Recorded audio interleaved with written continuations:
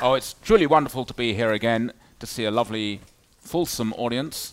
And I believe our first canine audience member. That's a particular welcome from me.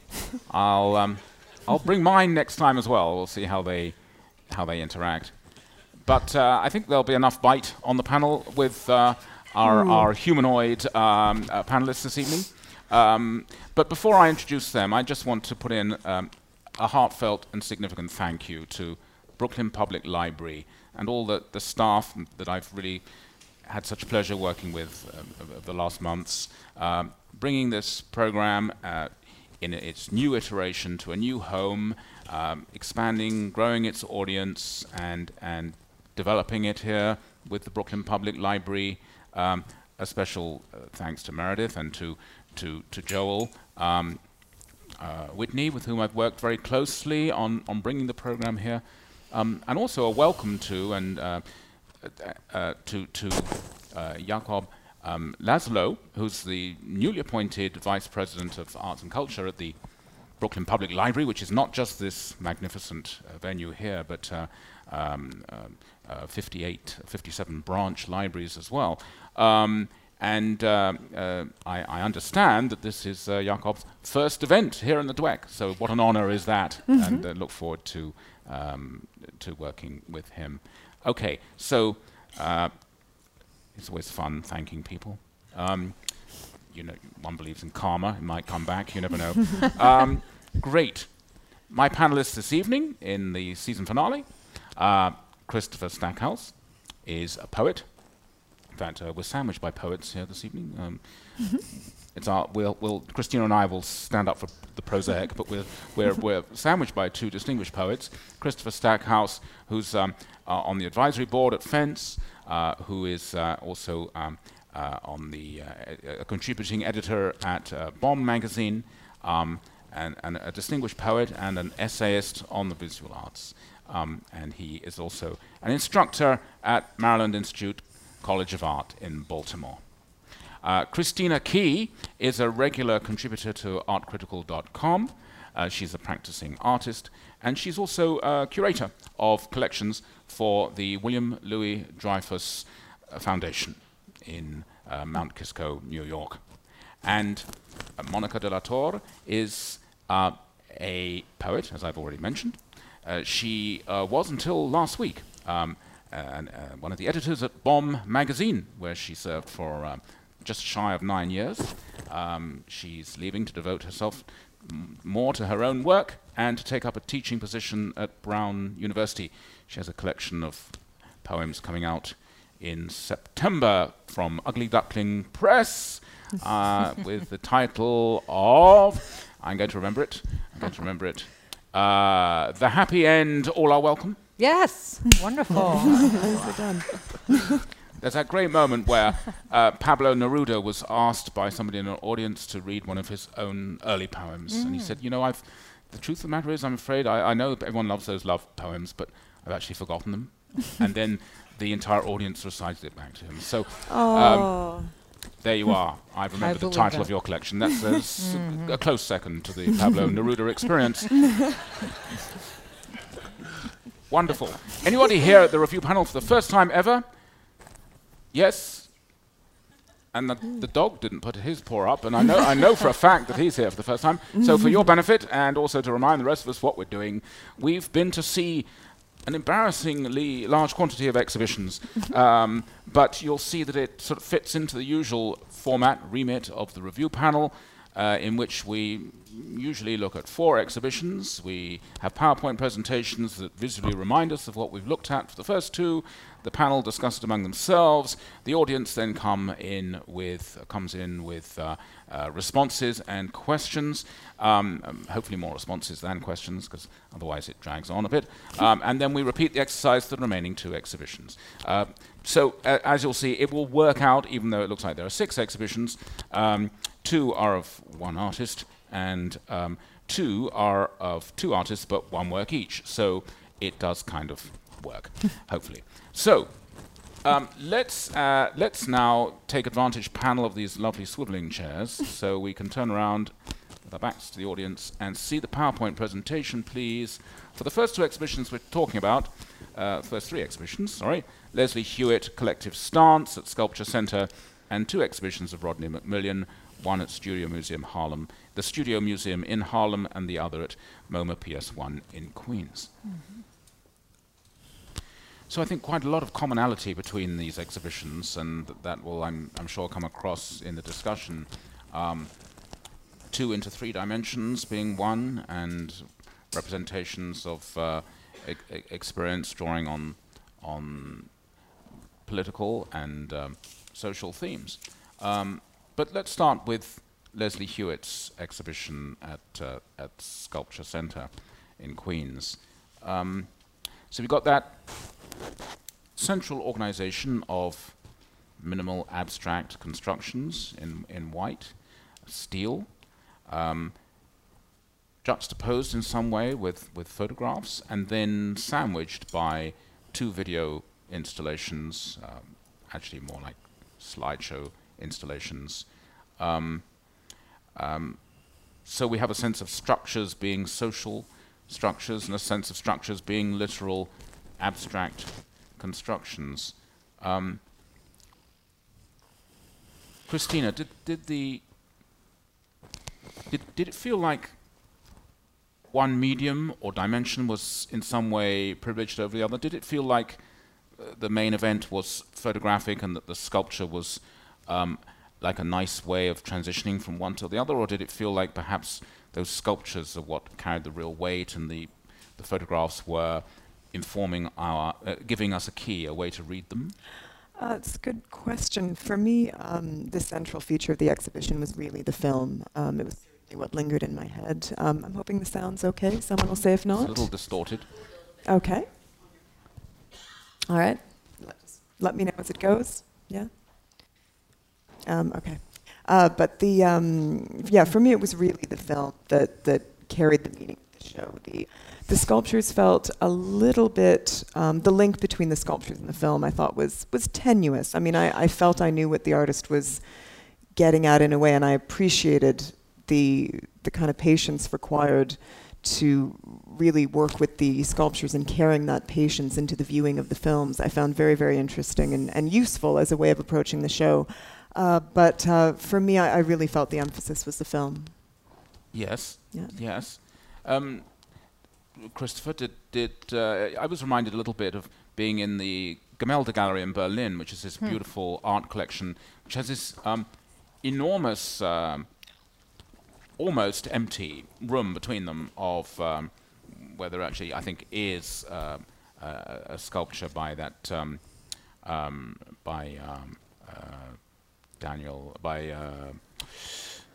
famous French sculptor does stripes. Buren? Daniel Buren. I think there is a sort of Daniel Buren thing in the middle somehow. But at the same time, I found them quite rich, rewarding sculptures, and I found myself wanting to believe in a connection between the sculptural and the photographic. I mean, the photographs are pretty abstracted as well, aren't they? So how did you get on? How did you fare with the sculptural component? Well, I should concede that I didn't. This is the only exhibition that I did not make it out to. But I'm very familiar with, relatively familiar with Leslie's work, and I've met her. The first time I came across the work was an interesting space at the Des Moines Art Center in Iowa, and that's a very interesting place to go see work. Primarily because the way the collection is situated, everything is together. So you walk into a room and you see, a Carl Andre with a Louise Bourgeois, with an Andy Warhol in one room. You see a Gonzalez Torres with, a boys, like they're all situated in the same space throughout the museum, and it's a lovely museum. And at the time, Gilbert Vicario, who was the curator there back then, said, "Hey, I got this young artist, Leslie Hewitt, whose work you should see. We have a few pieces in a room." And they were these leaning photographs. They leaned with objects that kind of led out into the space, either propped behind them or laid out in front of them, or They function as kind of prop pieces with framed photographs. So I was expecting to see something like that when the images came up. I also saw her give a lecture on Carl Andre and the Artist on Artist series at DIA maybe a year or two ago. And that was a very interesting juxtaposition. One of the things that I noticed about her work, and I think in some ways this kind of ties in, will tie in with Rodney, is that there is this this sublimation of a socio-political positioning through minimalism. And it's kind of reframing the language of minimalist sculpture, minimalist art, the conceptual thrust of minimalism and post-minimalism and so on.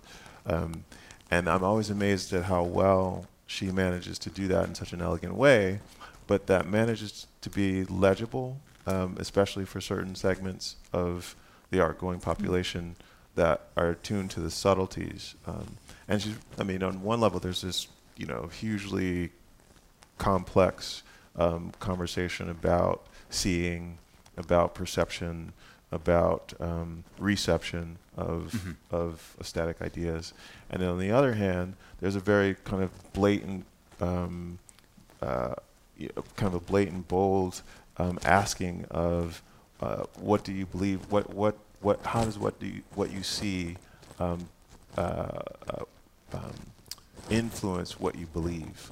And the layered subtext is, and I think we're going to come back to this subject again, and I don't want to belabor it, but I think one of the strata underneath that is a question of race and color, and and aesthetics, really looking at how aesthetics affect our perception of the social.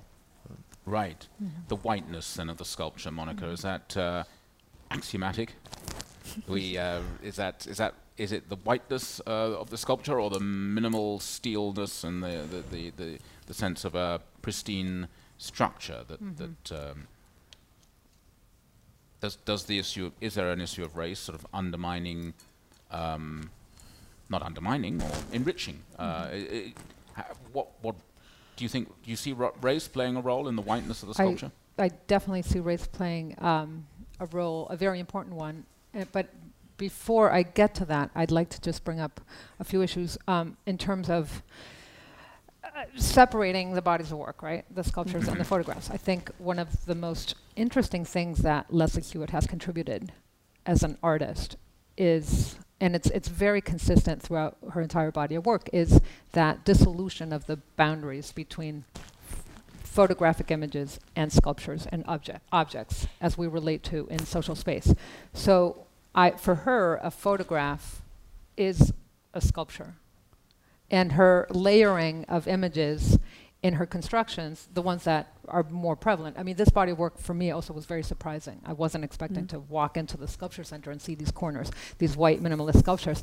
But when she layers different images, she's collapsing time and reminding the viewer that what they're looking at is this object that has had a very specific role in community, in history, in private and public space.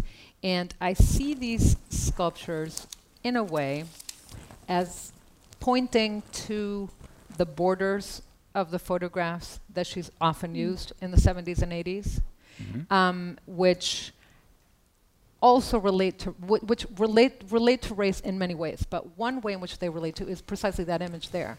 In the stills, calibration.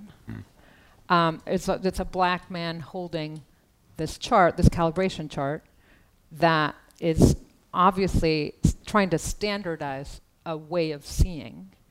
And I think a lot of what Leslie does is pointing to the act of seeing as well, and looking at these images. And she doesn't want you to suspend disbelief and just get lost in the image. She's always telling you, this image exists, and even those the white borders are loaded with racial connotations. And they also speak to a period, because now photography doesn't have that, right? So it harkens back to that era that she's very interested in the 60s and 70s. Perhaps this is a roundabout way to address this issue, but I think No, I think it's not roundabout technologies at all. of seeing, right? And what those technologies of seeing tend to overlook is one of those things that she's very interested in. So the 60s and 70s, both in a funny way, the period in which the semiotic, structural, and systems of language become more and more active in the way people think about images and construct images, but at the same time, it's an era that is relatively innocent compared to our own in terms of accepting the implicit truth and universalism of photographic images. So is that therefore that revisiting then in a way of minimal art might be construed as going back to a similar source to photography in its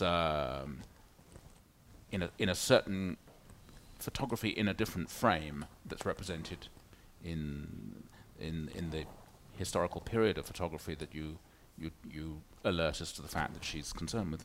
Does that make sense? Does that then become more of well, it is obviously more of a conceptual than a formal connection between minimal sculpture and the interrogation of the truth in photography?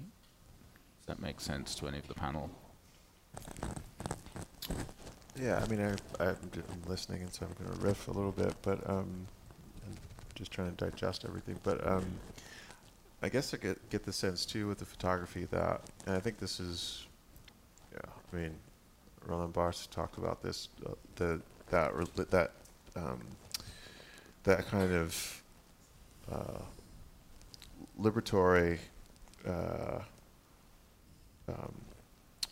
engagement with the photograph, where at one point you feel very intimate and knowing, like you have a kind of intimate knowledge of an object or of a subject based on the fact that you're looking at and often repetitively shown images in a photograph or a photographic image, right? So there's that. And at the same time, you're really kind of kept out of what that image is and what it means in the physical present, right? And so if you think about that, and this is the thing that, one of the things I find kind of brilliant about what she's doing, because she's not talking necessarily about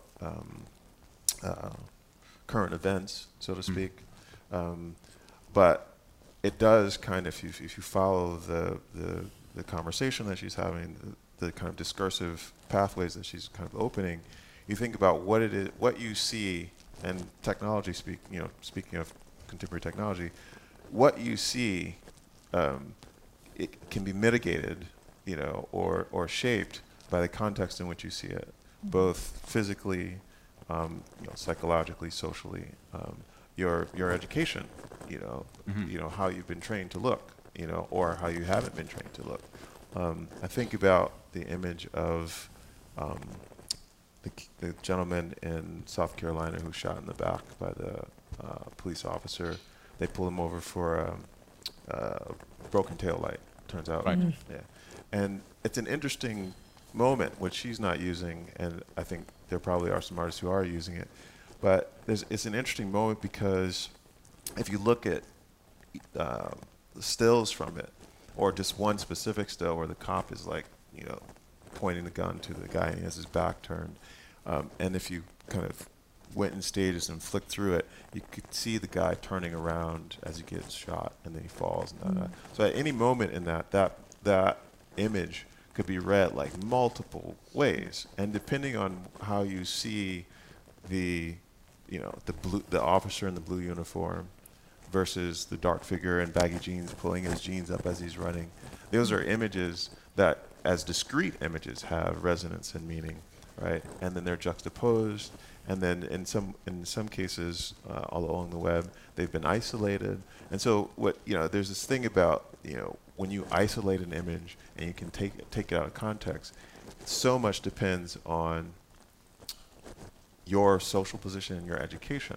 The same thing can be applied, what she's doing, to artwork that has really know it's out of, in a way, it's out of context, right? So if you took a picture of one of these photographs and you did, I mean, one of these sculptures, and you didn't know, like that one, and you didn't know who did it, and you didn't know anything about art, would it be a work of art, right?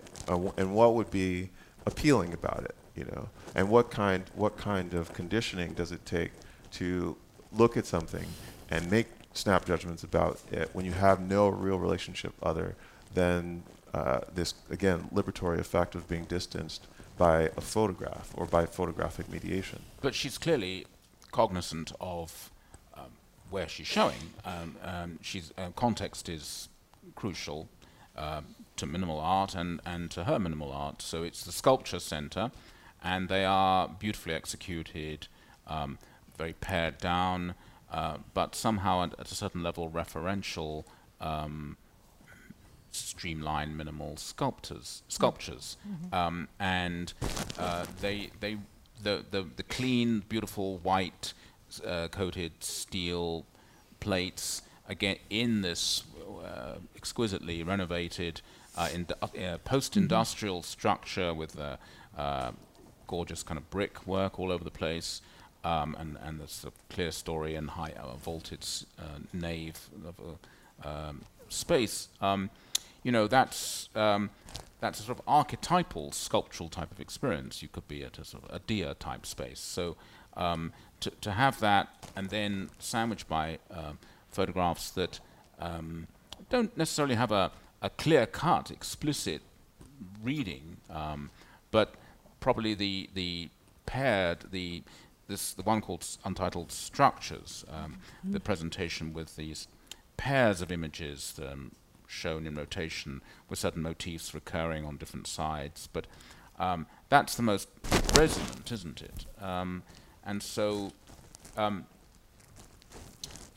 it's hard not to feel that, when you talk about out of context, not reading a sculpture, but it's in context. So our experience of it, those of us who go to see the show, is of very well behaved sculpture in a sculpture center, and then it's but its meaning being disrupted in some way by images of a place that's way beyond the remit of sculpture, and yet in its pared downness and its textures, there is, I think, a sculptural quality in those photographs. So.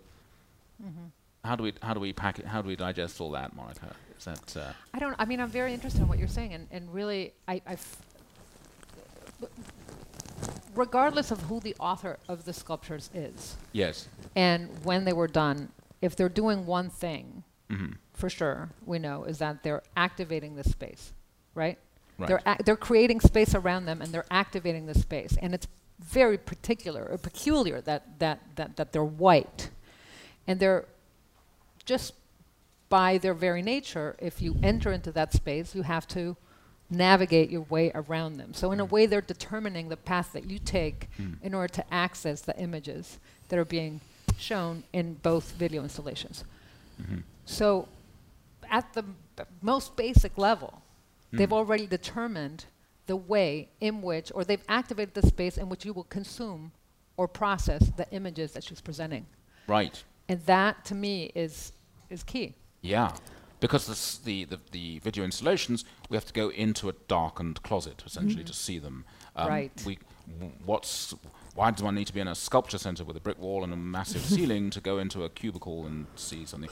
But then, in between, as if to sort of the lungs that animate these whatever organ these dark spaces are, has this kind of lightness and whiteness and precision going on in it. That's a nice way of putting it. I think I had a slightly different and, quite frankly, slightly less sophisticated read of the show, in the sense that I found it more creative than questioning. And I understand that her background is very much about questioning the imagery and working with this archive that she had, and of course the whole history of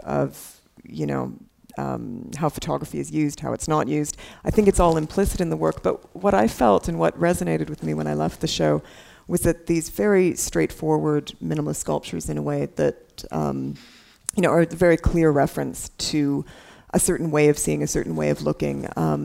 I think they really establish within the viewer, as you say, a sensation of the space, but also a return to, it's a more subtle awareness of things, isn't it? That's what we like about minimalist work. It takes us to a different sort of mental place. And then that awareness carried into the films was, for me, a very beautiful thing that I found very moving, in the sense that, the sculptures make you think of being in the round, or of one voice speaking to another, of one station corresponding to another. And then in the photographs, you suddenly, slowly over the time, I'm thinking really of the film with the untitled structures, you have the sensation of the protagonists being within these various spaces, and you start to, at least I started to feel, what was their subtle sensation of these places, of these things. And so in a way, it's not a very sophisticated reading, because what I really just got out of it was a kind of heightened awareness of an imaginative space that, what did people go through during what, the overall theme of the show, the Great Migration. And how fascinating, how beautiful to think of how those subtle sensations would have been. So for me, it was really establishing subtlety was really, that was what those sculptures, how they served me. Right, establishing subtlety. Excellent. I think that's a rather good segue to Rodney McMillan, who doesn't always beat us on the head with his subtlety, does he? Macmillan's got this diptych of shows in Queens and in the Studio Museum in Harlem, and that he, I think, sees them as also related. They become part of actually of a triptych of shows if you also include an exhibition that had recently at the Institute of Contemporary Art in Philadelphia, which overlapped with these presentations, and which by coincidence we reviewed on the review panel Philadelphia, Ken Johnson and others, recently. A sort of portrait of America today in some sort of way, a show of ostensibly landscape paintings at PS1, and a more kind of fulsome display of his range of explorations in sculpture, the famous, some might say notorious, chairs that were his sort of breakthrough statement of the 90s, and then video as well, and sculptural work and of other form.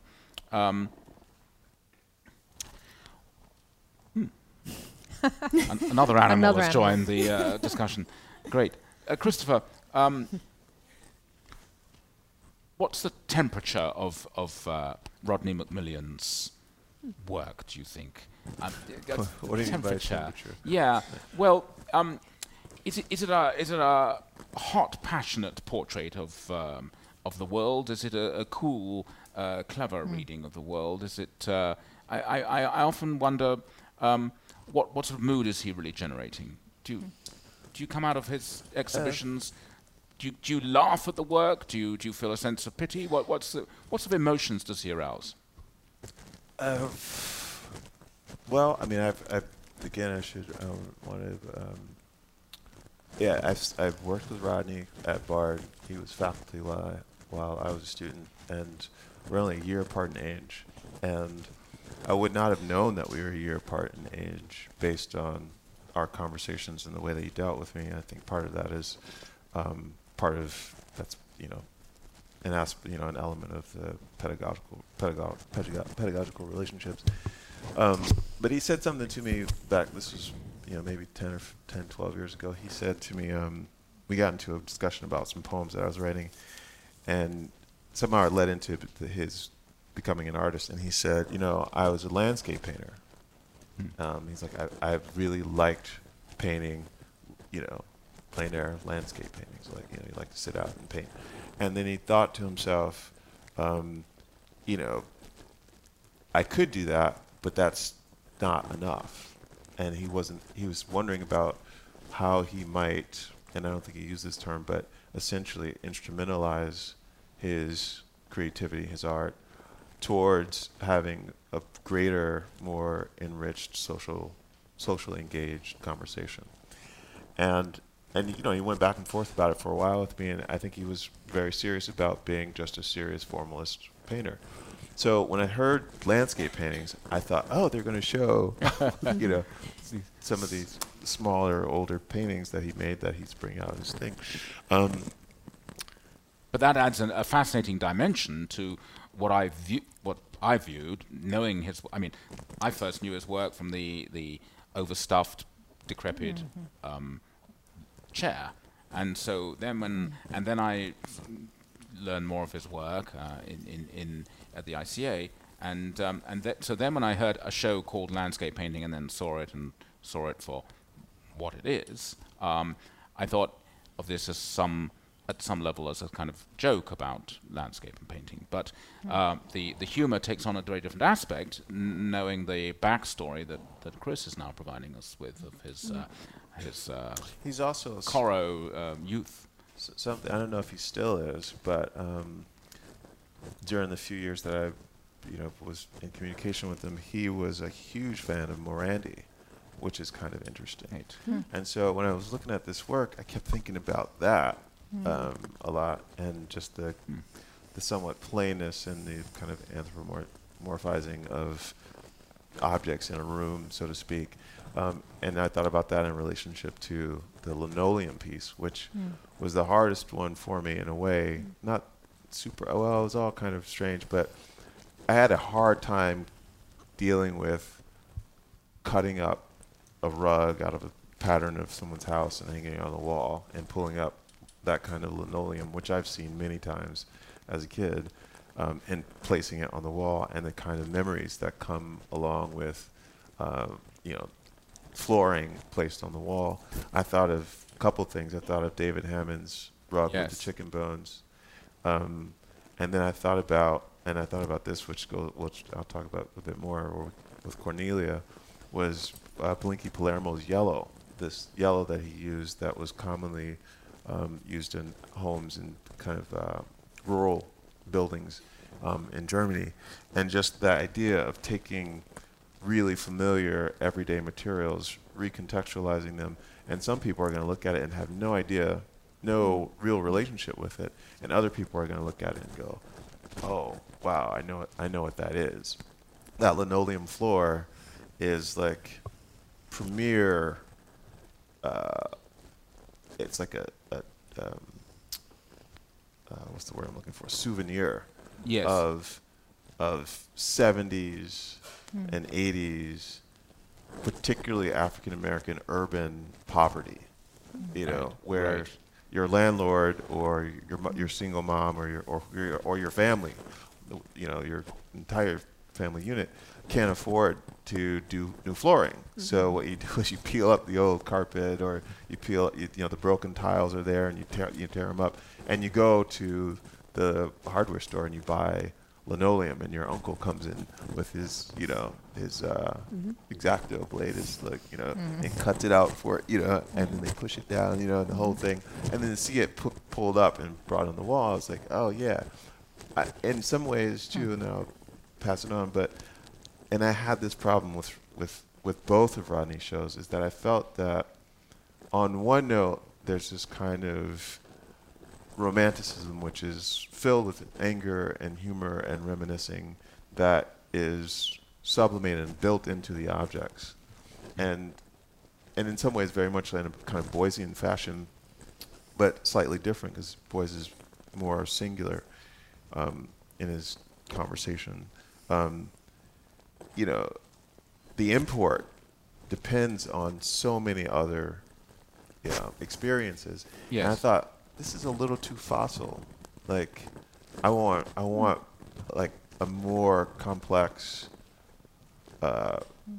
treatment of these materials and these issues. And certainly. And again, it's the same thing. And I think Leslie is so much more an esthetician, which he mentioned. The subtlety of it. There's a subtlety, and there's a kind of elegance, and a kind of choreography, and a kind of weaving that Leslie's doing, where Whereas Rodney's thing is, and it's very much his attitude, I think, and his personality. There's these blunt juxtapositions. More theatrical, you know. which is ironic for somebody with a background in plein air painting and an infatuation with Morandi. So, do you think that that the process of the coming of age that Chris has adumbrated for us of an artist in love with landscape painting who felt the need to engage more socially, do you feel that comes across in a certain theatricality in his work? Certainly. I think the objects themselves he gets so much mileage out of them. I felt, maybe this is taking it in a different direction, but I felt a bit frustrated at the Studio Museum by the contextualizing of the pieces, because they do so much. Those chairs do not need a wall label telling you that they have been displaced from the street to the museum to depict the terrible abjection of the people who at some point had to discard the chair. I mean, they're very potent, and I like the rawness. And I think that coding that in a discourse that's redundant detracts from the power of these objects. Right. As far as the landscape paintings, I was very struck again by by what shifting the context of the work does. These seem so vibrant and cheerful, funny. I went more with the sci-fi label that was used also in the contextualizing of these paintings, the landscape paintings. I feel that there wasn't an effort to make them speak to a social reality that's outside the museum doors with the paintings. And I found it peculiar, because if you didn't know that, the one thing connecting the body of work at the Studio Museum and the work at MoMA PS1 is, of course, the sheets, right? Right. That's the one thing.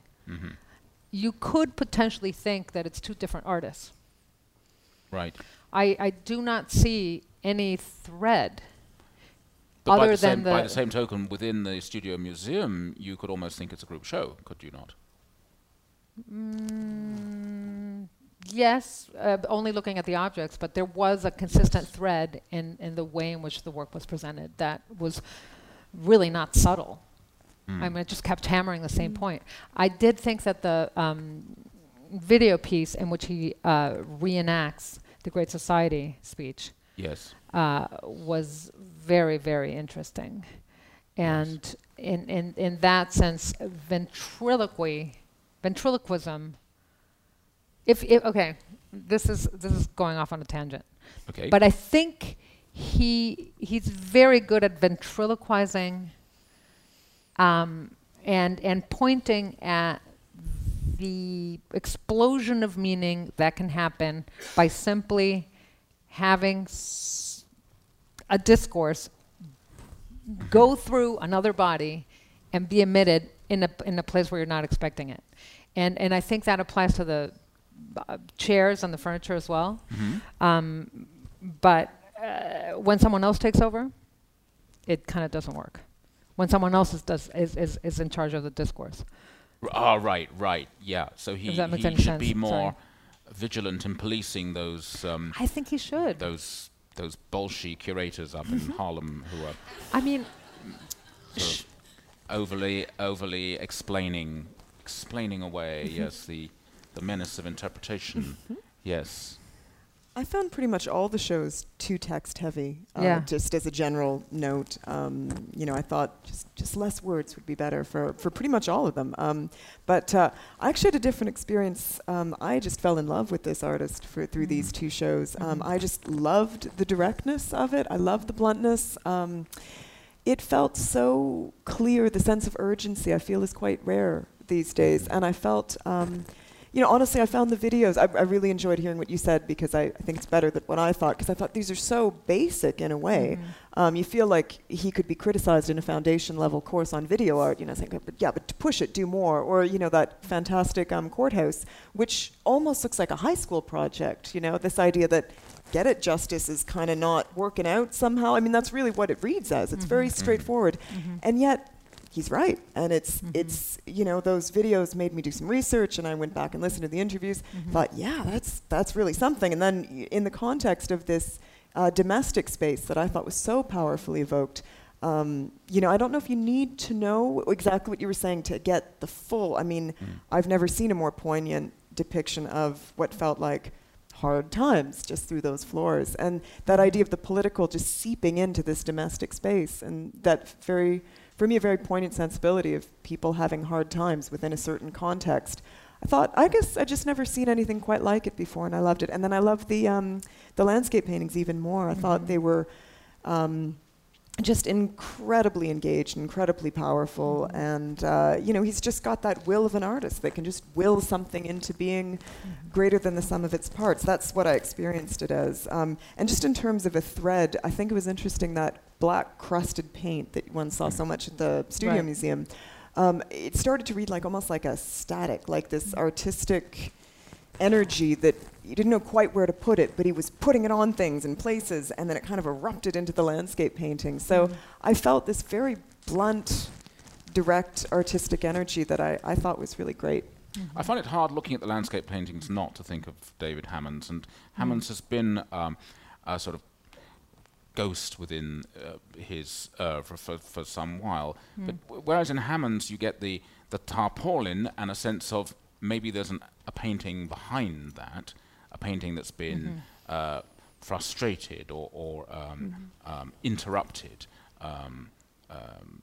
In Hammond's, in Macmillan, there seems to be a dialogue with Hammond's that's sort of saying that bringing the lyricism to the other side of the tarpaulin, so to speak, with that show landscape. And then it seemed also that in that one gallery at PS1, room 5 or wherever it is, that the dense installation of those deliberately jar. I mean, obviously he could have demanded more space or put in less work. So it's an intellectual decision to overload our senses with one color after another of very strident supports, but yet not reading as one piece. Was there some sort of? There seemed to be a very specific, deliberate energy or message, even in the aesthetic overload of the landscape show.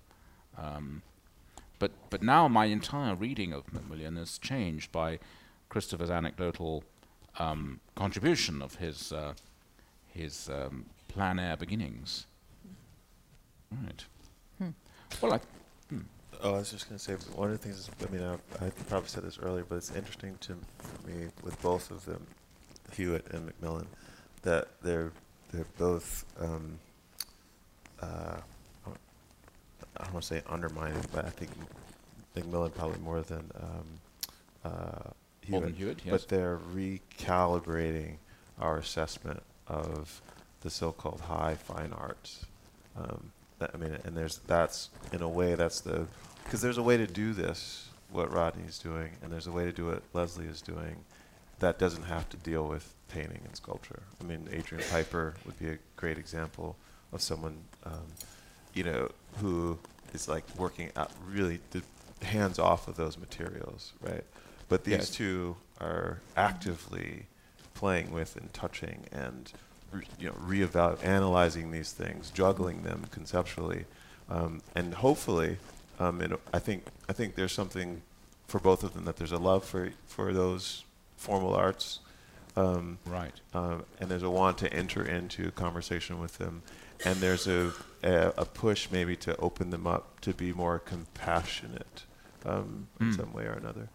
Or to have the power, the ability to convey the social and racial experience that they insist is there in their work, or that they want to be in their work. so that. But in that, for instance, Hewitt would not be alone. That there's a whole slew of artists who sort of crack open minimal art, not to produce what's formally post-minimal, but to produce but to use those structures to give those signs new life as symbols, as it were. Jimmy C. Jones. Yes, yes. Or a number of the artists in the Jewish Museum's reconstruction of the primary structures exhibition, looking at artists in particularly in third world and non-aligned countries for whom the forms of minimal and reductive art were ciphers for work of conceptually or thematically very different nature. Yeah, good. Well, I think it's a nice point at which to bring in our audience, and we can discuss both these shows and the issues that they bring up. We have a Meredith. We have a roving mic. Yes. Fantastic. And please do wait for the mic to reach you, because besides wanting to hear your every word, we are also recording this evening's proceedings for later podcast at artcritical.com and elsewhere. By the way, the May panel with Leanne Norman, Barry Schwabsky, and Joan Waltermat is now available at Art Critical. So, yeah, either show, Hewitt or Macmillan, or both, but not neither. So, do wait for the mic if you would. Yes. So I'd like to know from the panel how much the space influences this work. With Leslie's work in that rough space, and then Rodney's work in this museum. And if you were, I'm talking about the sculpture, if you were to reverse those, what would your opinion of the work be? Is the space influencing the work in a way positive, negative? And I'm curious about what your points of view are. Yeah. I feel perhaps we did address Hewitt in specific relation to the space, because although you describe it as rough, it's in fact a very smoothed down rough, isn't it, Sculpture Centre? I mean, it's a pretty nice space for sculpture, pretty perfect space for sculpture, actually. And then PS1 is keeps its roughness, but it's Studio Museum, obviously, very neat, somewhat 70s, 80s looking building, but I don't know. Does anybody feel that If anything, I mean, it's a very short comment, but I have to say I was originally taken aback with the Hewitt exhibition. It just looked too slick to me at first, and it took me a while to kind of get past. It looked a little art schooly, to be honest. Like, okay, I'm supposed to think about this photograph placed very gently here, and then around the corner, and there's a little iPad inserted in the wall, and that's silly. I mean, none of that. It's not. That's external to the core, I think, of what she's getting at. So I just shoved that all aside. But just, you know, in response to your question, I was a little concerned with the kind of slickness. I thought it felt like there was a kind of heavy curatorial hand in the work originally. But as I say, it's, you know, it was worth getting past that. Absolutely. It felt to me that Hewitt probably had more of a commanding hand in the decisions of what to place where, maybe, than Macmillan. But on the other hand, I doubt that any curator at PS1 or the Studio Museum in Harlem would get in the way of the ego of an artist like Rodney Macmillan. So I think that probably both artists would take full authorship for how they're installed, but not necessarily how they're intellectually packaged, as Mónica has justifiably. Yes. I mean, there was something about the space in which the landscape paintings was shown, where you can have a full view of all of them together. Right. That did contribute to the vibrancy of the display. Yes. In my opinion, if they had not had that display, they probably wouldn't have been so dynamic, and they wouldn't have activated the space. It just felt light and airy and joyous, celebratory, and I really do think that it's because of this. I mean, But the if he- if paintings he- do that, if but the space he could have- helped. He could have been given the whole ground floor with just the paintings in that one room because they were all cheek by jowl. But Yeah. then we'd have looked at them in with a sort of formal reverence that we bring to abstract expressionist painting, and then conceptually it would have had a whole different meaning, wouldn't True. it? Yeah, Yes. yeah. Yeah, they were very environmental in a way. Right. Yes. Hello. Hello. Christina, could you just explain your objections to Rodney's videos? I did not see the one in Harlem, but I thought the one at PS1 was terrific. Oh, I didn't mean. Forgive me if I wasn't clear. It wasn't an objection so much as a sense that they were, incredibly. What's the word I'm looking for? I mean, there's a real straightforwardness to them, and I think, if anything, I was sort of saying that I'm aware that some people might want a more complex kind of handling, or to push the idea a little bit further. I mean, in a sense, it's a very straightforward transition he's making. He's putting the words in the mouth of these dummies that then tell you what the words are. I mean, it's a one translation, the one that I'm thinking of. I like the videos. I like the show very, very much. So perhaps I wasn't clear. I didn't object to them. I was just responding to the fact that there's I guess what I liked about him is that it's almost like he's not afraid of being too simple. I think some people could say he's not pushing the idea enough, but I like the straightforwardness. Does that answer the question, or maybe not? Okay. Yeah. Cool. Hi. I was wondering if you could address the idea of the total work of art in contemporary in both of these examples, how they're using multiple disciplines, and if the poetics has changed from the modernist take on that. Right, the Gesamtkunstwerk in both Hewitt and Macmillan. So that's a very interesting question, but it's one that a very interesting point. But it begs a question, I think, because one can see using a variety of mediums as generating a total work of art, or you can see the opposite, that flitting from one medium to the other is avoiding the centrality of a work of art. So it's I think your question has a kind of value judgment in it. I mean, we may or may not come to a conclusion of a total work of art, or even the intention of a total work of art. But It's interesting. it seemed to me that Hewitt, to my mind, and I think the consensus on the panel is that Hewitt's exhibition had more of an ambition for totality. Is that fair? Yeah, I feel like that. I mean, I didn't see it, but just from the images and just kind of talking about it, I mean, it seems like her work is much more fluid, and these are, each discrete object or discrete moment is a portal into a larger, very vast conceptual terrain, and these are just points of entry into the discourse that she's having.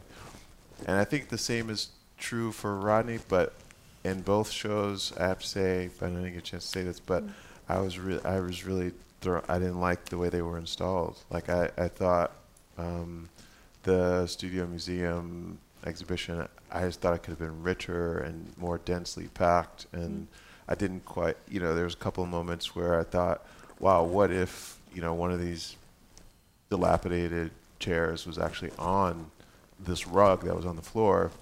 I didn't understand why it was on the wall.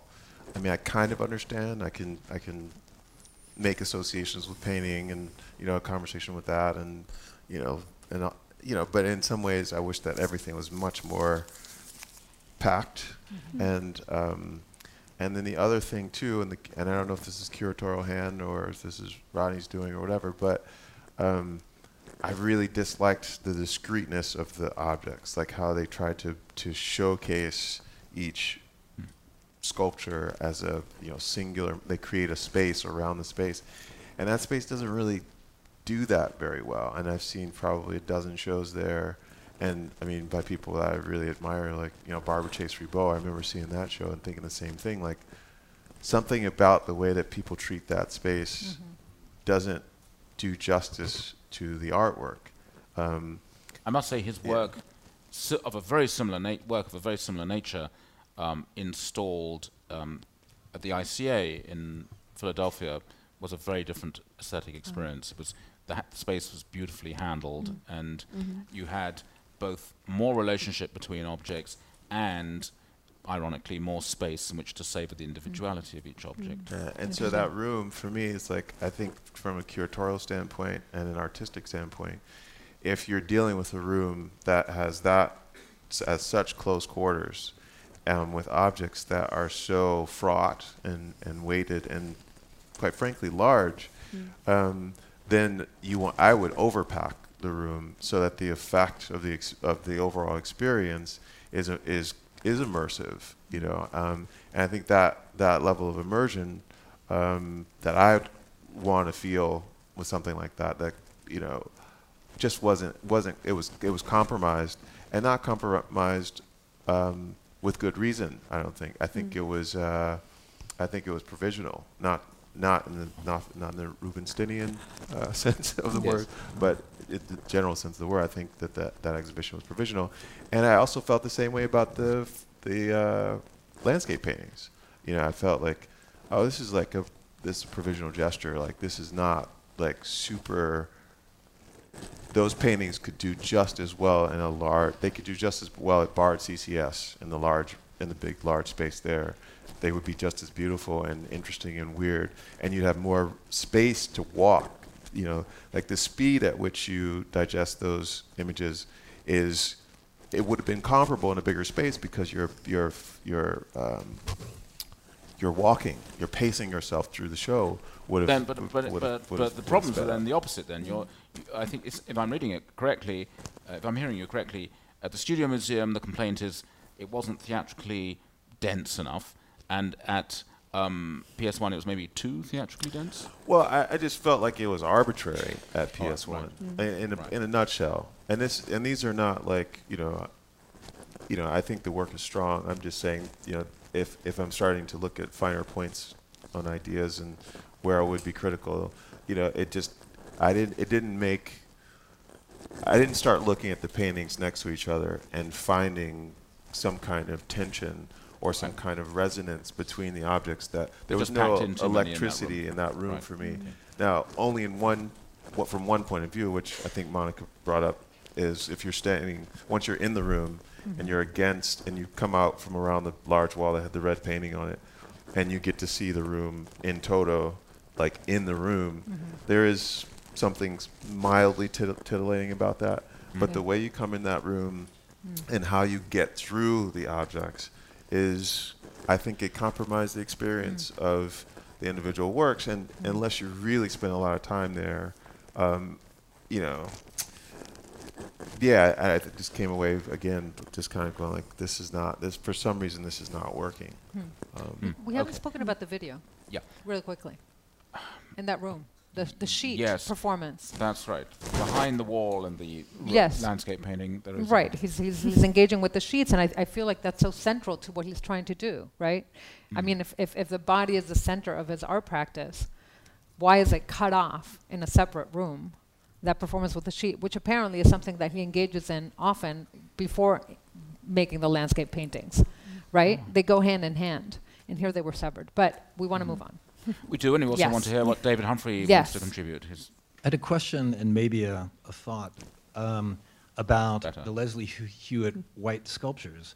And it seemed like you wanted to talk about them as kind of representations of a type of art, like minimalist art, and that maybe she's doing some kind of riffing on the history of art. But that doesn't really seem to live up to, David, what you wanted to say was that they were symbols, but what are they symbols of? And I feel like, yes, it's charged. The whiteness, you could say that maybe their very blankness is infused with a kind of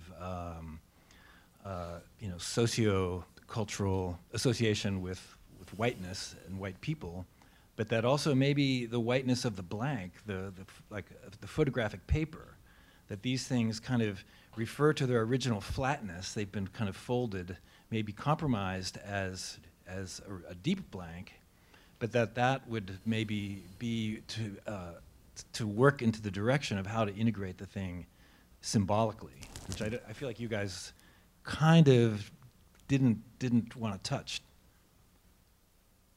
Didn't want to interpret the symbol. The symbol, yeah, what's it a Right. symbol of?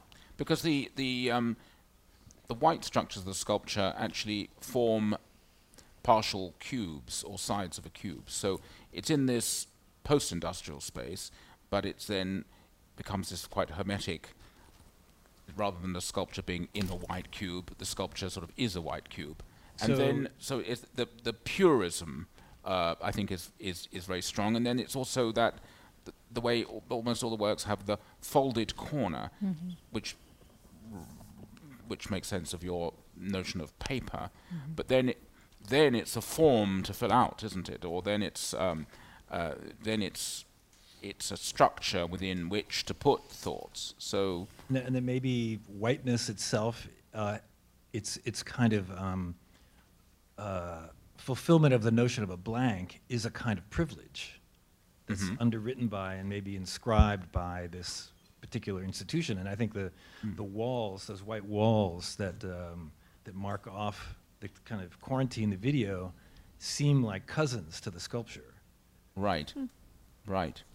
I mean, we might be making too much of the whiteness. I mean, they would be just as effective if they were grey or Well, I don't think so. I mean, I but didn't they're very read pretty. I'll They're very be nice. aren't to they? be blunt, I didn't I'm very interested in what you're saying. I really didn't read them symbolically, and I know I know the potential's there, but I just have to go with what the exhibition made me feel, and I didn't. I don't think I don't think it's such a straightforward relationship. You know, this means this. I think for me they were all about sparking a certain type of experience. But they're certainly very luxurious objects because, look, they're not classic minimal or arte povera art gives us kind of bricks, neon strips, even the precisionism of Judd has a kind of industrial rigor to them. These things are too much origami to be that, and they're also not baroque and complex enough to be modernist sculpture, Tony Caro or even Marc de Souvreau or somebody. So that's why it seems to me they are, even if they're not symbols, they're signs. They can operate as signs. They're elusive. I mean, they're elusive in many directions. Well, they're elusive, but they also have a feeling of a bit like logos. They could be logos of something. Didn't they? I mean, when you saw in the film the way the characters were standing, I saw that as a real echo. We've got to move on, but I just, for me, they were almost like a key to reading the rest of the show in the sense that the idea of internal, external, blah blah. I sort of said that already, but I think that I'm sure one could find correspondences between the sculptures and the way the filming was done for the films.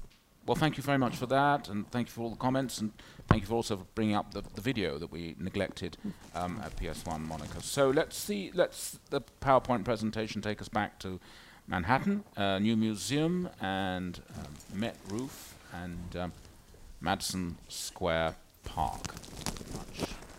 And a good moment, actually, to thank Claire Hake in Philadelphia for preparing the PowerPoint presentations, and for my associate, Anna Shukilo, for helping in the editing and gathering of images. Cool. So, Makuga at the new museum. Well, no shortage of references. And here, an artist who's sometimes been called almost a kind of cultural anthropologist as much as an artist, although that's something she rejects in her self-definition. Monica. What do you make of Goshka? Is there a big gosh when you see Goshka? Or is there certainly the tapestries do inspire some. Oh my God, these are exquisite. They're really lovely objects that are so intricate in terms of the constellations of people and institutions with diverse affiliations that they weave together. They leave one thing out, in my opinion, Yeah. which is their own making. Right. The actual fabrication of. You want to see the back of the tapestry. I want to see the back of the tapestry. I want to see like the back of the who made Cornelia them. Parker barn. Right, exactly. Yes, who made them? Who's paying for the production of these pieces? How are they being they're being made in Italy, I believe, right? The weavers are in Italy, if I'm not mistaken. That side of the equation is completely left out, which I found a bit problematic.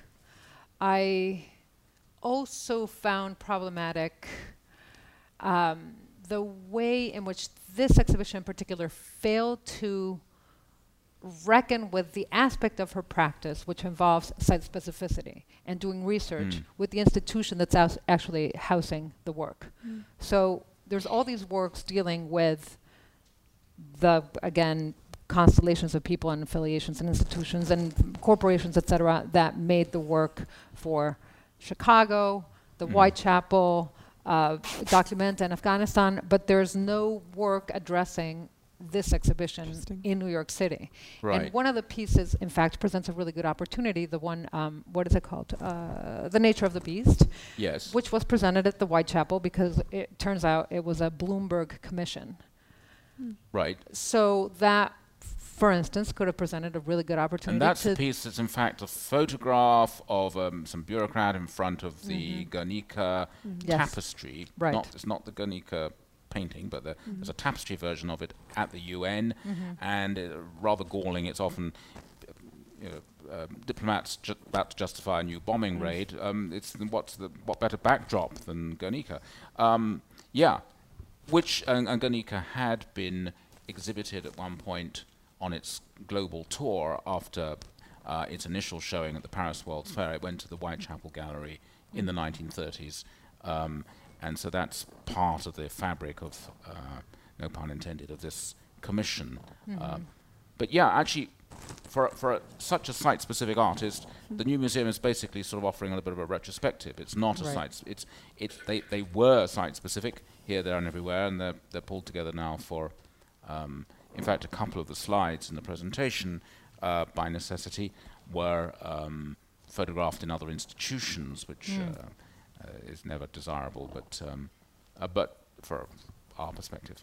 But yeah, anybody else troubled as Mónica is by not getting enough either backstory or folding into the work itself the process of its being a tapestry, or is that possibly, Mónica, dare one say, a critical demand that's not the intention of the artist? I'm always a little wary when, curatorially, what you suggest would be very interesting, but you've already complained about too much curatorial intervention. But critically, I'm always, that's why I was a little nervous with some of Christopher's comments of, these should have been closer together, these should have been further apart. That would be us making a new meaning out of the work somehow. But yet, doesn't it seem? I'm sorry, you were going to say. But part of the goal of these projects is to unearth the history of the institution. Right. Right, so that it informs the viewing experience. And so it does seem a bit contradictory to not do it at the new museum. Right. In a retrospective exhibition. I'm super interested in what you're saying there. It didn't occur to me, the idea that, but how is the tapestry made? But it actually leads to, I didn't get as far as you, but it does lead to a kind of disconnect that I felt in terms of the subject matter and the actual art pieces themselves. There's something for me, not quite right. In terms of my biggest feeling about the show was that it had all the trappings of, that's too harsh a word, it had all the ingredients of what should be very good, potent contemporary art, and all of it. There's so much going on in these works, and yet something for me was a little bit missing. And I'm wondering, when you said I would have liked to have seen the tapestry made, whether there's some disconnect between this this kind of incredible random generation of imagery. Not to say she doesn't research the heck out of everything, but it's there's an incredible reliance on random meaning being generated, which flirts incredibly with meaninglessness, total meaninglessness. I mean, these could all just collapse in a way, but they do not, because they're held up by this very, historically weighty medium, which is these incredible tapestries. So it's almost like she's making time capsules, but time capsules of what? There's something not... They just didn't quite all add up to me. You mentioned constellation, which I felt I was kept on looking for the constellation to materialize into an image, which is, but I just kept on seeing the dots rather than the image. Why tapestry, Christopher? Why do you think she wants these images as tapestries? I don't know. Interesting. I mean, I walked in and I literally almost walked out. Oh. Like Really? I walked in and I was like, this is bullshit. I'm leaving. And, Oh, wow. And then I was like, okay, wait a minute. Don't say that. Just kind of, pace yourself. This is just not your thing. Just like walk through and deal with it. And I thought the tapestries, at first I didn't know they were tapestries. I just kind of was in this zone. I was like, oh, they're just like big posters or whatever. And then I realized, I got closer to them. It's like, they're rugs or whatever. And why can't we walk on them? Yes. Well, and then I sort of started to dig them, but I think I'm following your point more that what I really got a little bit irritated. Well, I should not. That sounds like that doesn't sound right. No, we need what I was irritated by was, again, this kind of just a lack of. I think there's a lack of investment or a lack of real interest, in the content that she's kind of pulling together. And it's almost as if, I can just grab a little Duchamp here and put a little Picasso there and put, a little, whoever, a Tea Party member here. And, and it all kind of comes together because, it's, history is, endless. There is, time. We're in the era of timelessness. And I'm like, yeah, but then everyone participating in contemporary society and dealing with the web and just the glut of information that we all have to process. I want her to articulate something that's very specific to her feeling around this. I don't care that she was documented in Kabul. It was in Kabul and in Kosovo at the same. That doesn't. I don't care. I'm like, what about that? What more about Hostile, that? big deal. What? Yes. Well, I mean, that's in a way that's what it came off as, is kind of like someone who has a career, has resources, needs to come up with something serious, and it looks serious and it's beautiful enough, and enough people will be dazzled by it, and enough people will be seduced by the incoherence. Yes. That incongruities it will come off as complex art. No. Right. There is that slight danger there. I think, Monica, maybe you were asking, you were sort of wanting her, Goshka, to deliver something. Maybe Boetti e Alighieri have kind of taken an ownership of tapestry in a way that his work made it absolutely instrumental that the women out there in Afghanistan had made this, or Pakistan or whatever, had made this rug, and that's folded into the meaning of the work, rather like, say, Anthony Gormley when he gets all the villagers in Mexico to make these little figurines or something, that their labor, their traditions are sort of folded into the meaning of the work. Even you could say when Jeff Koons gets Meissen porcelain workers to make Bubbles and Michael Jackson image, all the meaning of that technology is there. But here it's just anonymous. It's a sort of blasé. Oh yeah, we'll do it as a tapestry. Right. Maybe some of the. I kind of liked the Colin Powell sculpture as a souvenir. Yeah. And I think it would be effective if it was like this big, They should have it in the shop. like little tchotchke, I just don't know what language she's speaking. I mean, Yeah. because in a way, I think there is a contradiction. It seems very random, but I don't think it's as random as it comes across to the reader. And there is a problem of legibility. Can we read those references? So the Tea Party, I was listening to an interview between her and the curator at the Walker, and it's all a sequence of coincidences and serendipities that then get rationalized and put together into this actually seemingly logical thing. So it turns out that when she was at the Walker, she couldn't return to London, where she is based, because of the volcano in Iceland, and so she needed to stay longer. And because she was there longer, she happened to witness a protest on the part of the Tea Party members on tax day because they didn't want to pay taxes, and they were protesting on tax day. So that's why you have a Tea Party member there, and Duchamp, of course, he's at his opening at the Walker, etc. So it appears random, but the story is very hard to remember because I don't care. And I think you're right. She does it. She's not personally invested in what she's doing. It seems like the procedure is she comes to a place, will go into the archive, pretend like she's invested, only to manufacture this thing, and as soon as it's done, great. Everyone, like, she's giving back to the people who made it possible, and then she's on to the next thing. But there is no person, and because of the thoroughness of her investment in that component of the making of the work, you would think that there would be some social engagement, some some interest in the labor force that went into it, etc. But it just doesn't. It's more about just money, art, and politics, but not about labor. Perhaps that's what's missing. That's what's missing in the equation. Of money and art.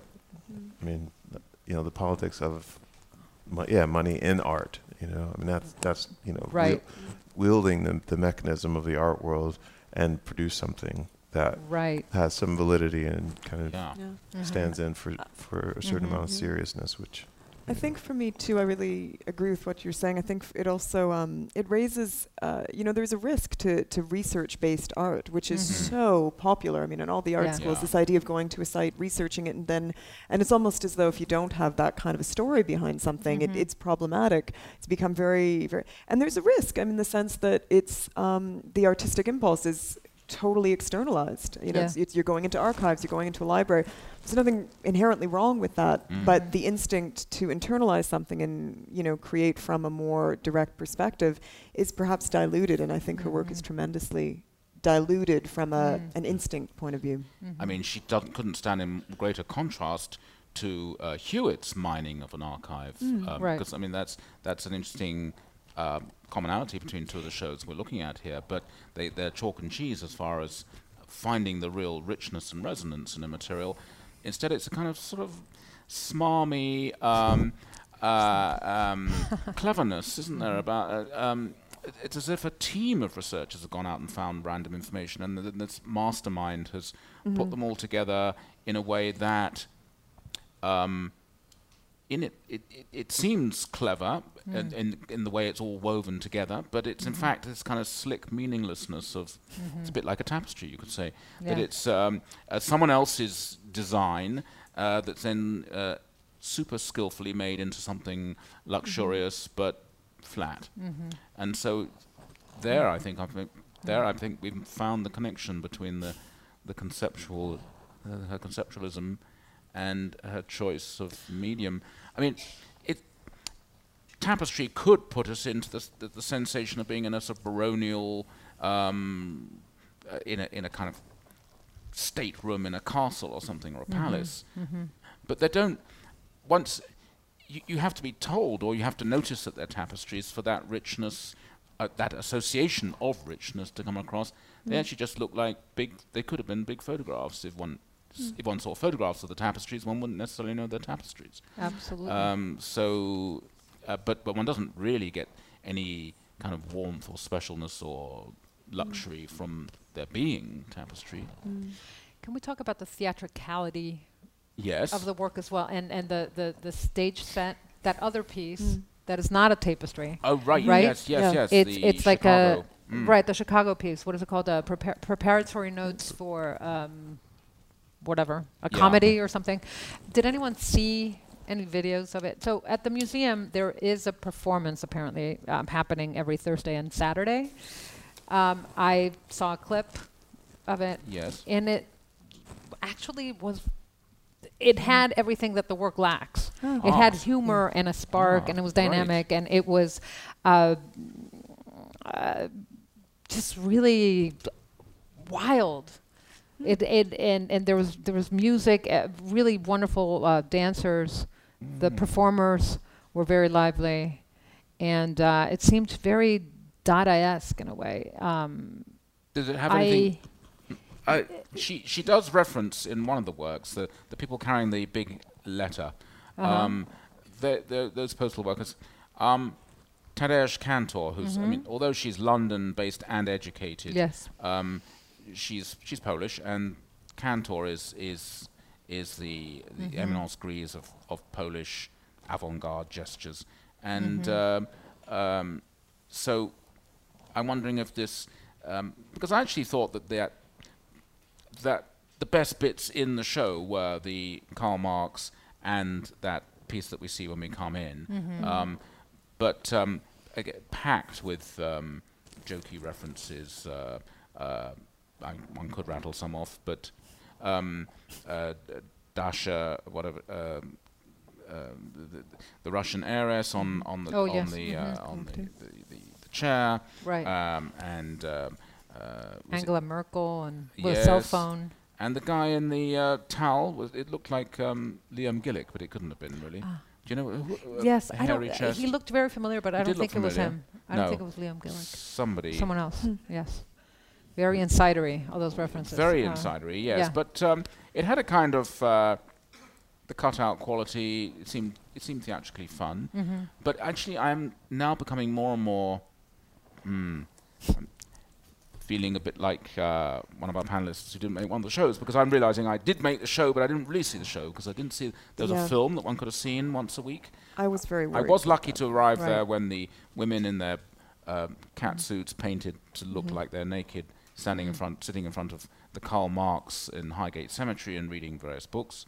I managed to see that, but I'm getting a feeling that maybe this explains the sensation of emptiness that one has in the show, in that, in fact, one is not seeing the show, and it is empty. Right. Perhaps, actually, for 95% of the time, the show is the unanimated props of the show at its best, Right. which you have to be lucky to be there on a Wednesday morning or a Thursday evening or whatever to experience. Is that what's going on? I think some of the conversation is still valid in terms of the objects that are in the space, the tapestries, which do make up the bulk of the exhibition. But I was worried about that too. I really tried to find images of the performance aspect of it because, as I was saying, the meaninglessness aspect of it, when you think of different traditions that really embrace the potential of meaninglessness, whether it be, Dada or certain types of absurdist theater, that seems way more fitting to me. And perhaps if she were to really just follow it through to the conclusion, that it might be more energized and more Well,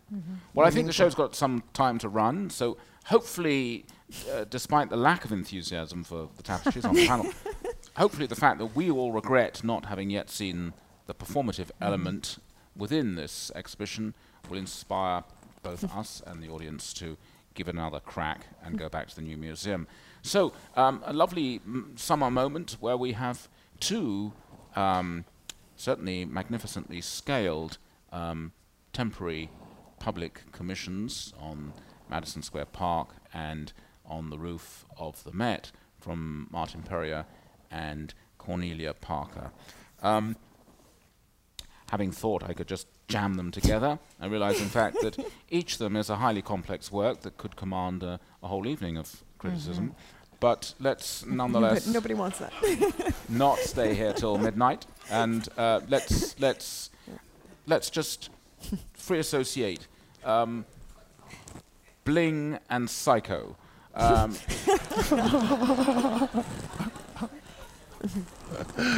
Thoughts, feelings, one the other.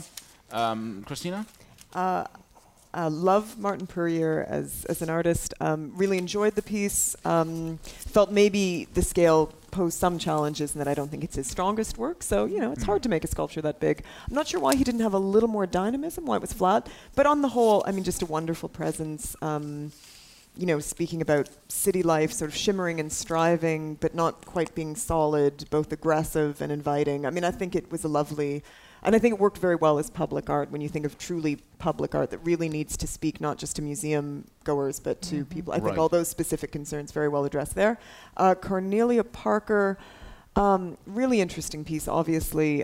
Very effective, that uncanny thing that can happen when a dream image is built concretely. I think it has that uncanny presence.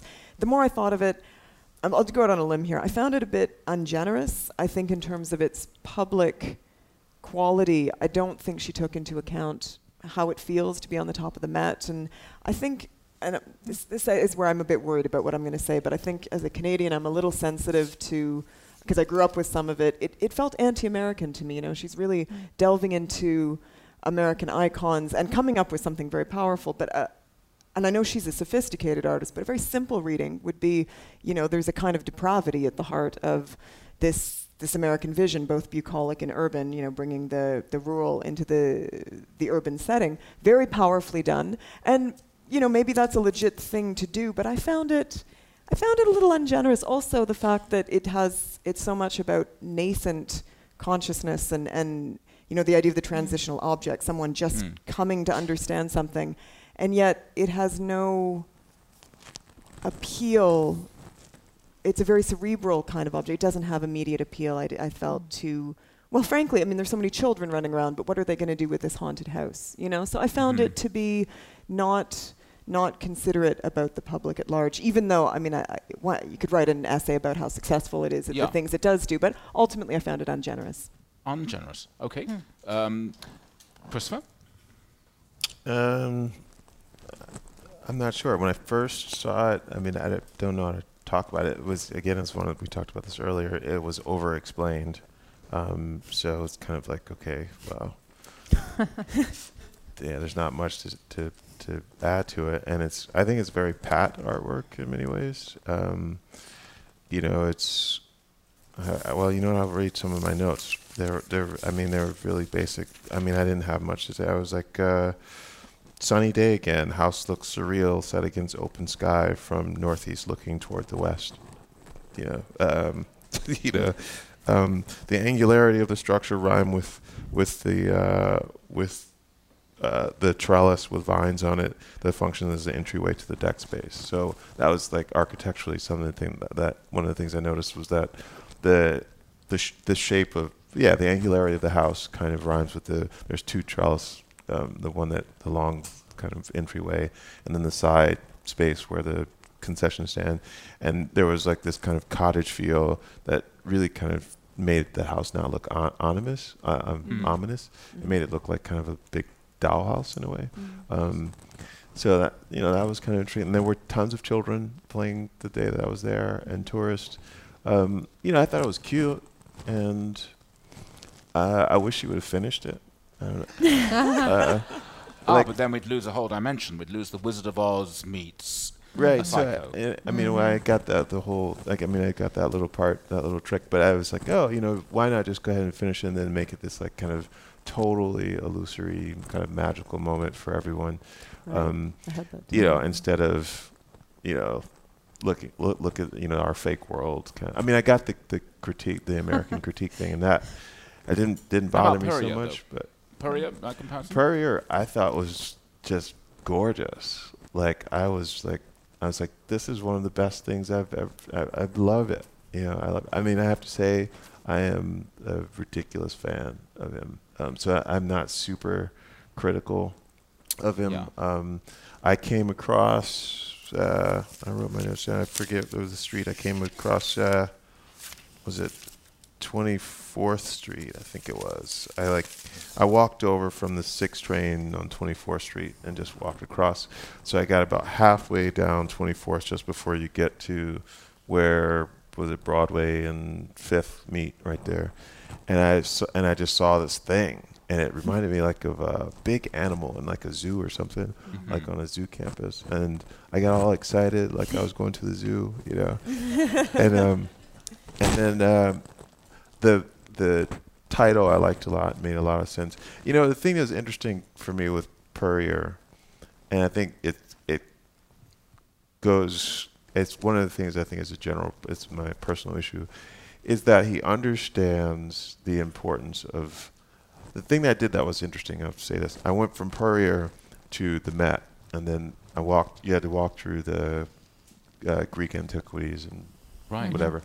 And I saw this relationship between what Purrier was doing and what these... Oh, very much so. The Assyrian feeling is he, very strong. He is actually paying attention to like art. Like he's actually paying attention to it. It's not like, oh, I got to figure out what I'm going to do right now.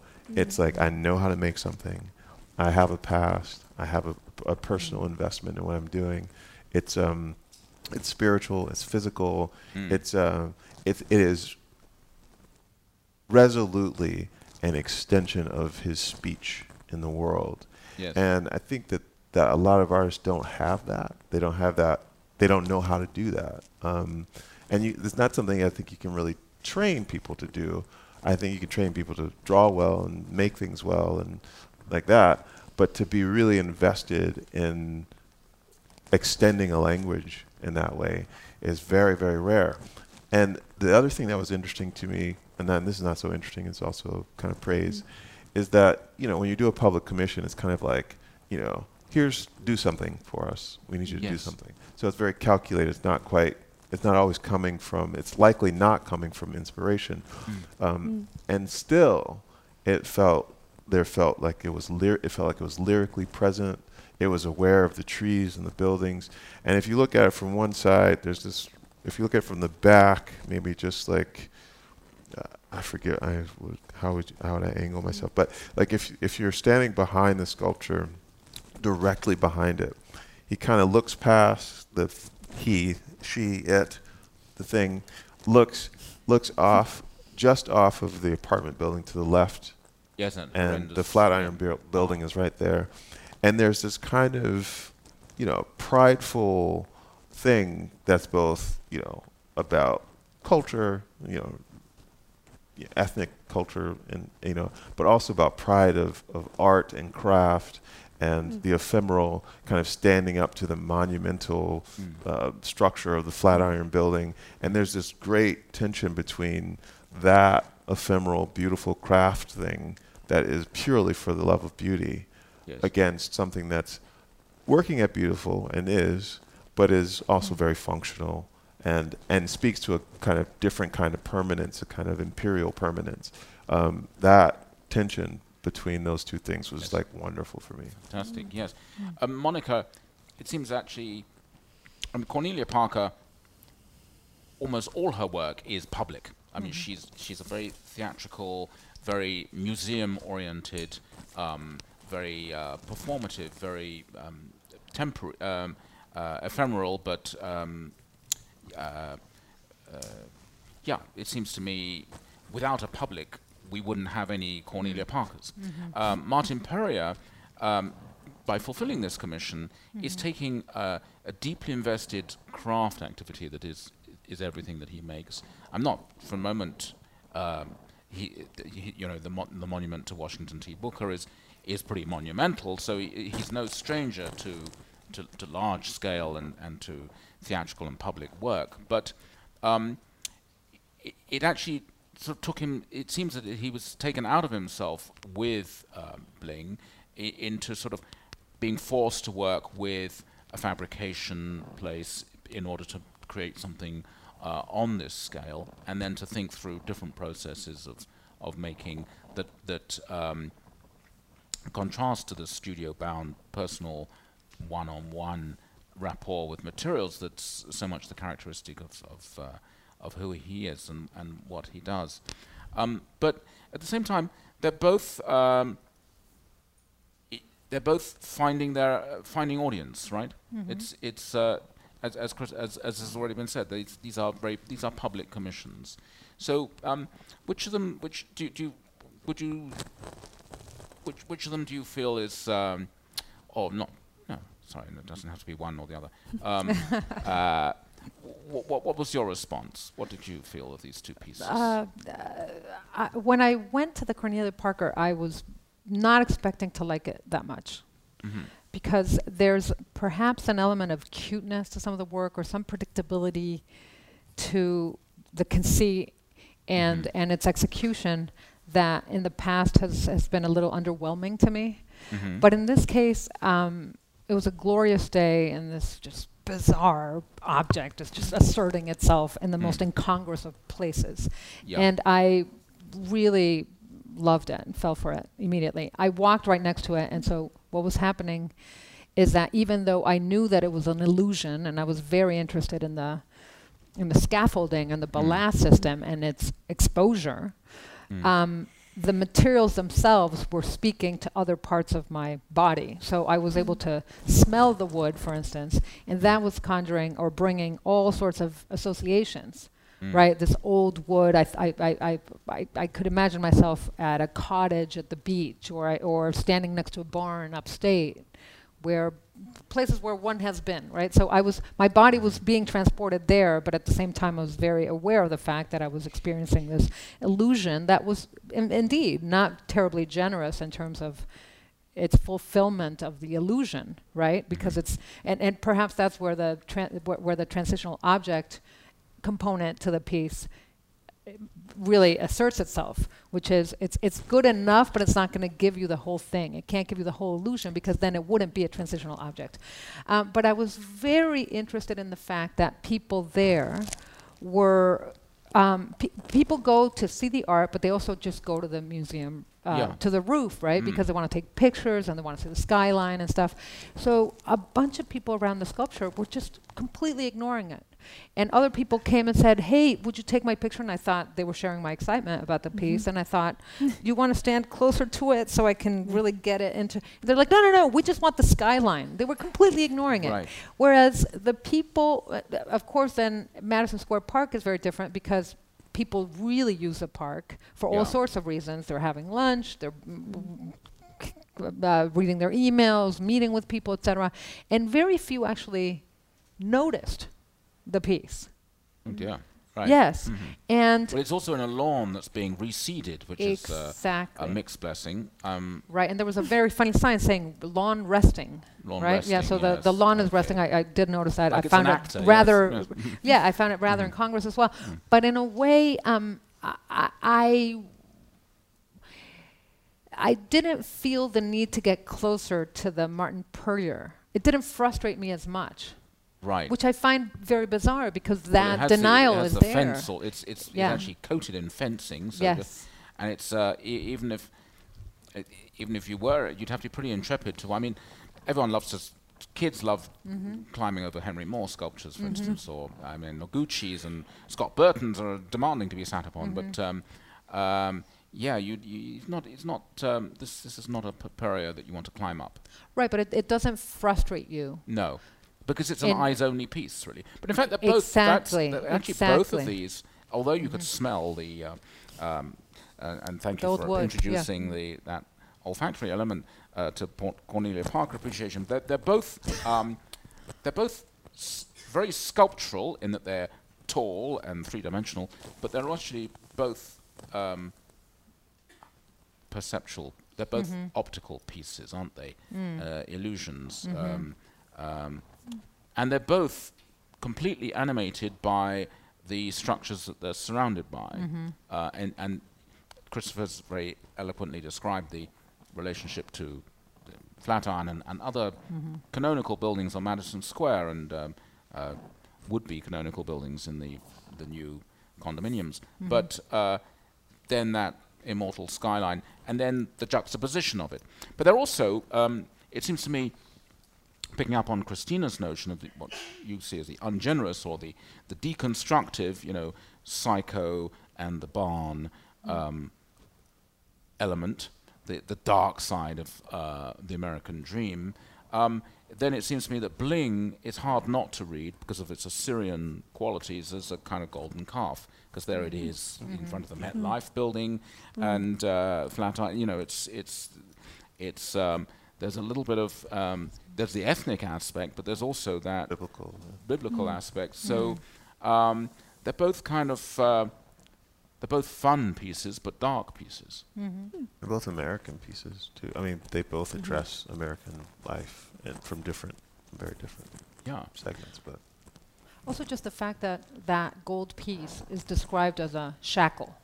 I wouldn't have automatically said, "Oh, that is a shackle." And that's the first thing I thought of when I saw it. Was that really? Yeah, when I saw it from across the street, I was like thinking of language to describe it, and for this, and I was like, oh, there's a shackle there. I was like, oh, that's a reference to slavery, and there's the and gold chains and the bling and da da da. And then I get up to the thing, and it's just that's what's on the text. Right. And it's interesting because for me it's completely legible, and yet there's also this the animal aspect of it, the golden calf.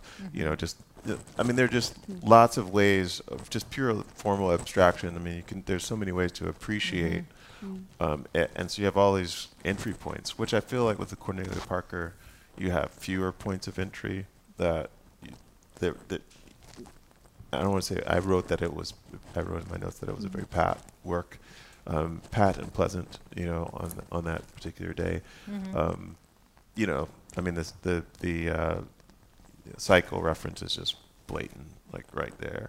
And I kind of didn't think about the Red Barn painting, the paint, using the paint that we use in New England for barns and stuff. But then I got that and I was like, okay, got it. All right, next. And like, there wasn't anything. And I stayed there for a while. I stayed there probably spent 45 minutes sitting with it, and just nothing else was coming. Whereas with this, who said that? Being close to it, you don't want to be close to it. Mónica So you don't want to be close to it. I mean, I didn't want to be close to the Purrier piece. I wanted to stay. I walked across the street. I walked around it, around the ring, the lawn itself, followed the square, and I went back the other way on the east side and came back and looked at it. I mean, the Parker is I think for her unusually historical in this. And Purrier is sort of uniquely contemporary. There's very little reference in his work to contemporary culture, but bling is taking us right into something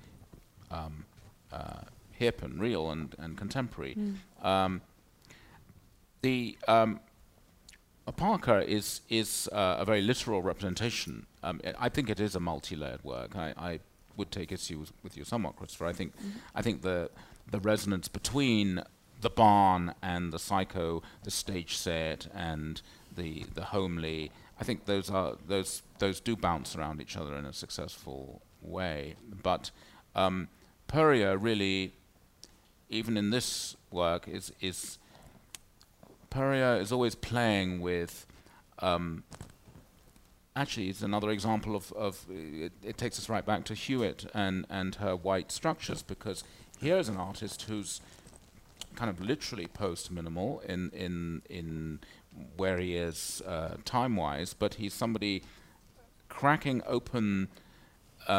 He's somebody cracking open the perfect finish of the reductive minimal structure to allow life, and in particular his, the African American experience into and into that structure through craft, through reference to objects that are rich in, but also mired in labor relations and etc. So. Yeah, they're both. His work is so much more abstract than hers, isn't it? It's just got those resonating possibilities. Well, good, ladies and gentlemen. Let's have 5 minutes. I know we're going to run over time for once, unfortunately, but such a lot to talk about with all these three artists. So, as whatever you want to say. Let's have more comments and questions at this stage, please. Oh, okay. Hi. I'm sure that if I see the show at the New Museum, I'm going to agree with those. I don't think the We can't mic's hear on you. yet, Oh, David. hello? Sorry. Yes, no. I'm sure when I see the show at the New Museum, I will agree with those severe critiques. So forgive me for making this comment anyway, but a lot of the critique was about the sort of luxury goods quality of tapestry, the sort of bespoke, highly skilled jacquard loom history of it, or else in maybe with Allegro I Boetti's use of tapestry with the cottage industry aspect of it. But weren't these tapestries made by some enormous digital machine somewhere, which is basically translating Photoshop pixels into bits of textile? If that's the case, doesn't that change the meaning of how tapestry is being used in comparison to how it was being critiqued? Right. That's a good point. But I'm going to treat your question rhetorically and move on to... It's a great question. I mean, it's a great comment. Yeah. Hi, I want to just address the Psycho Barn. When I see the piece from the street and you see Norman Bates on the top of the Met, I think it's a pretty witty, funny kind of situation where then suddenly it's like you're in the motel and you're going to be murdered. You know, it's sort of, I think in that way, the theatrical, the cinematic part of that piece, I think is very powerful for a public work. And there's a humor to it because there's this, filmic character that we all have seen or we know about, and it's on top of the treasures of the whole United States, and it's up there. So I think there's a really interesting way that she's addressing the building and the treasures, and then also then when you're up there and you can look out from the bridge or from the porch, it's like you become Norman Bates and your view of the world. I just think it's a really interesting way to use cinema and the prop of, I mean, there's no reason why it should be a completed house because it's just the facade. Exactly. And of course, one of the countless treasures in the Met are going to be works of Edward Hopper. So there's a circularity in the fact that obviously Hitchcock's vision is indebted to the art of Edward Hopper, and then all comes, what goes around comes around. Yes, Dennis. I just wanted to make mention of the Makuga work, which you had a very intense conceptual critique of it, but nobody kind of mentioned the physical presence of these things, which I found, especially the one with the snake, these were not just tapestries, they were like really three-dimensional photographs. I mean, the surface was incredibly sculptural, and the subtlety of the weave depicting the grayscale of the photograph was, as it was more accurate than a computer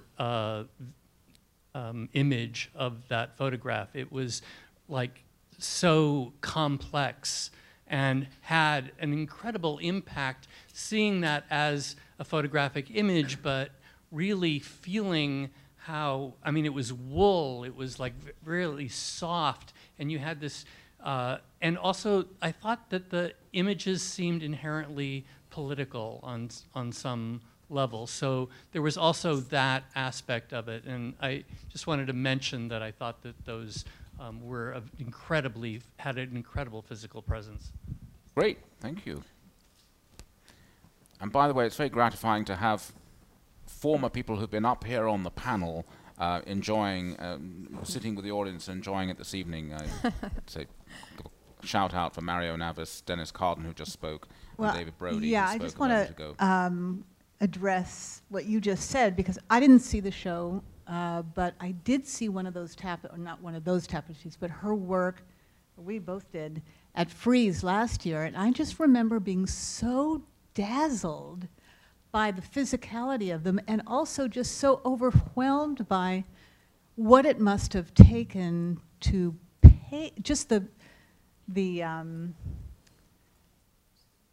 execution, the cost of it. Just the whole thing was just like so kind of overwhelming as a produced object that it was, in a way, I couldn't get past the physicality of it to even enjoy what the pieces meant. I sort of didn't care. It was like, how much did this cost, and who put the money up for it, and this is amazing technically, and who's buying these? I mean, and I think that's a big detraction, even though it was extremely seductive. Yeah, but of course the Perrier and the Parker don't come cheap either. But there it tells it tells us who's paying for it. Madison Square Conservancy has paid for this one, and I'm ashamed to admit I don't know who paid for the Parker, but I'm sure it's I'm sure whoever it was, Bloomberg maybe, somebody, whoever. I'm sure they'd get plenty of credit. So, okay, but I mean things have to be made. Things cost money, and just enjoy them. You bought your ticket to get in. I mean, unlike us, you don't have a press pass, so you paid money to go and see the Bakuga? You got a pass, okay. Then you're right to worry. Who's paying for this? Yes, yes. You should have been paying for it, but you weren't, so who's paying for this? Right, okay, yes. I just wanted to add an alternative impression of the Perrier installation. I live about 5 blocks from the park, and I walk through the park probably 3 times a week. So I watch it being built, and then I've watched people, collect in different ways given the weather. But it's by no means like people are always talking about it. I eavesdrop all the way through the park. People are giving their impressions. It looks like an animal, or it sits this way, or they respond to the materials. And it's, even though I guess you can't get directly under it because of the grass is growing back in, it's surrounded by activity. And so I just wanted to say that's my impression. I got a little, I guess there was a different feeling maybe from the panelists, but just wanted to share that. Fantastic. Well, I think that's a marvelous note upon which to end and say how much we look forward to seeing you all again in September for season 2 here at the Brooklyn Public Library. Ladies and gentlemen, thank you very much. Thank you, David.